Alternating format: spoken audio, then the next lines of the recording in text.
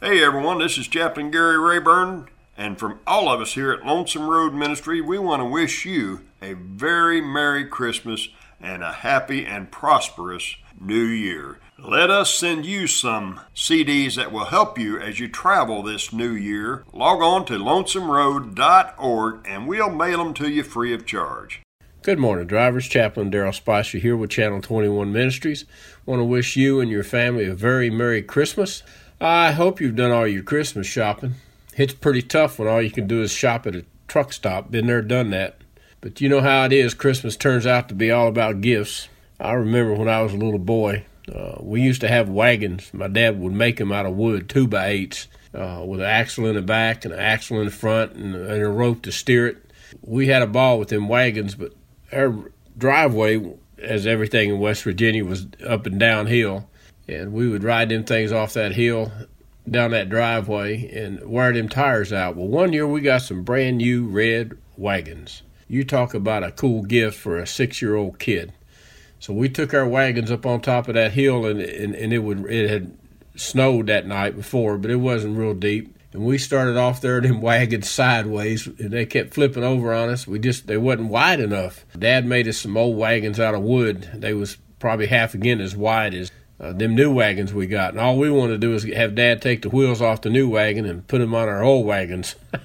We didn't care about that shiny red, but I'll never forget about them wagons. That was an awesome gift for 2 little boys. But we lived back in the country. We loved to ride them wagons. But it is all about gifts, pretty much. But that's okay, as long as we take care of our family and get them what they need. But we remember the reason for the season. We've always heard that. And I want to go back to the Bible and about the first major gift that we got as human beings. And this was the night Jesus was born. In Luke chapter 2, verse 8, it says, "Now there were in the same country shepherds living out in the field, keeping watch over their flock by night. And behold, an angel of the Lord stood before them. And the glory of the Lord shone around them, and they were greatly afraid. Then the angel said to them, 'Do not be afraid, for behold, I bring you good tidings of great joy, which will be to all people. For there is born to you this day in the city of David a Savior, who is Christ the Lord.'" And verse 8 again says, "For there is born to you this day." So in other words, that was our gift, the gift of salvation. And you think, well, salvation from what? Well, salvation from this world. There's an eternity that we're going to all spend. And the gift is eternity with Jesus if we turn our lives over to Him. My dad was a rough old man. Most Christmases wasn't spent with just red wagons. That was just a Christmas that a little boy remembered as a grown man. But there was a lot of Christmases that my dad was drunk. He wasn't super mean, but he wasn't real precious either.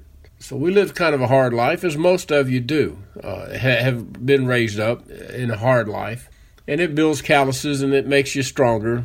You know what they say, what don't kill you will make you stronger. But as we grow older, we get bitter sometimes. And my dad and I had a decent relationship. He's an old truck driver. But we never hugged and we never told each other how much we loved each other. But as we got older and he got older, I think I was the first one to say, "Dad, I love you." He quit his drinking back in 87. Still pretty grumpy, but he wasn't drunk a lot or drinking anymore. And that meant a lot to me. That was a gift to see my dad sober up. But we still wasn't super close. Well, actually, until I bought my truck. When I bought my first truck, he really started respecting me then because he loved trucks. But again, as a drinking man, it was hard to get close to him. I remember it was February 21st, 1995. He'd been sick, and I called him, and we talked. And I said, before we hung the phone up, I said, "Dad, I love you." And he said, "I love you too, son." The next day, he died of a massive heart attack. God gave me that gift. The last words out of my dad's mouth was, "I love you too, son." You see, gifts is not about what's wrapped up in pretty bows and pretty paper. It's about life. My mom died May 5th, 2006. Just before she died, and I'm talking within hours of her death, my wife led her to the Lord because she didn't serve God. Because my dad made her life bitter and miserable, and she wasn't a happy woman. She wasn't mean, she was precious. My mother was a precious lady. My wife led her to the Lord. The last words out of her mouth was accepting Jesus. That was another gift, an awesome gift, that I know that my mom is in heaven with the Lord. I know that. I saw it with my own eyes. What a gift. You see, it's not about paper and bows. But my biggest gift was September 17th, 2007, when the Lord accepted me as his son, and I received the gift of salvation. I received what it says in Luke chapter 2, verse 10, says, Then the angel said to them, Do not be afraid, for behold, I bring you good tidings of great joy, which will be to all people. For there is born to you this day in the city of David a Savior. See, September 17, 2007, I accepted that Savior. I accepted that gift of salvation, of living eternity with that gift, who is Jesus Christ. So drivers, if you're separated from your family, not just physically but emotionally, why don't you give them a gift this Christmas? Call them. Forgive them for what they may have done to you, or call them and ask them for forgiveness. That's a gift that for your sons and your daughters and your spouses will last forever in their lives. See, it's been 25 years since my dad passed away, and that gift, that special gift that I got from him saying, I love you too, son, will go with me to my grave. That special gift of seeing my mom turn her life over to God within minutes of her death will go with me to my grave. And when I get to that grave, I don't have to stay there, because that gift I got September 17, 2007, I get to go spend it with Jesus. So you see, drivers, there's a lot more to Christmas than just bows and ribbons and pretty paper. It's the gift of salvation. That's why he came. That was our first most important gift.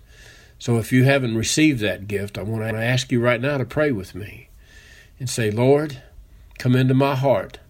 Change my life. Let your spirit live within me. I want to serve you, Lord. Lord, I might not know how to do this, but I know you'll show me, and I'll do the best I can. So forgive me of my sins and come into my heart. And I pray this in your name. And drivers, if you've prayed that prayer, you just got the best gift you could ever get for Christmas. Call somebody. Call me. 615-618-1236. I'd love to hear from you. But call your family and let them know that God has changed your life forever. Share that joy that the Word talks about. God bless you, drivers. Have a very Merry Christmas and a Happy New Year.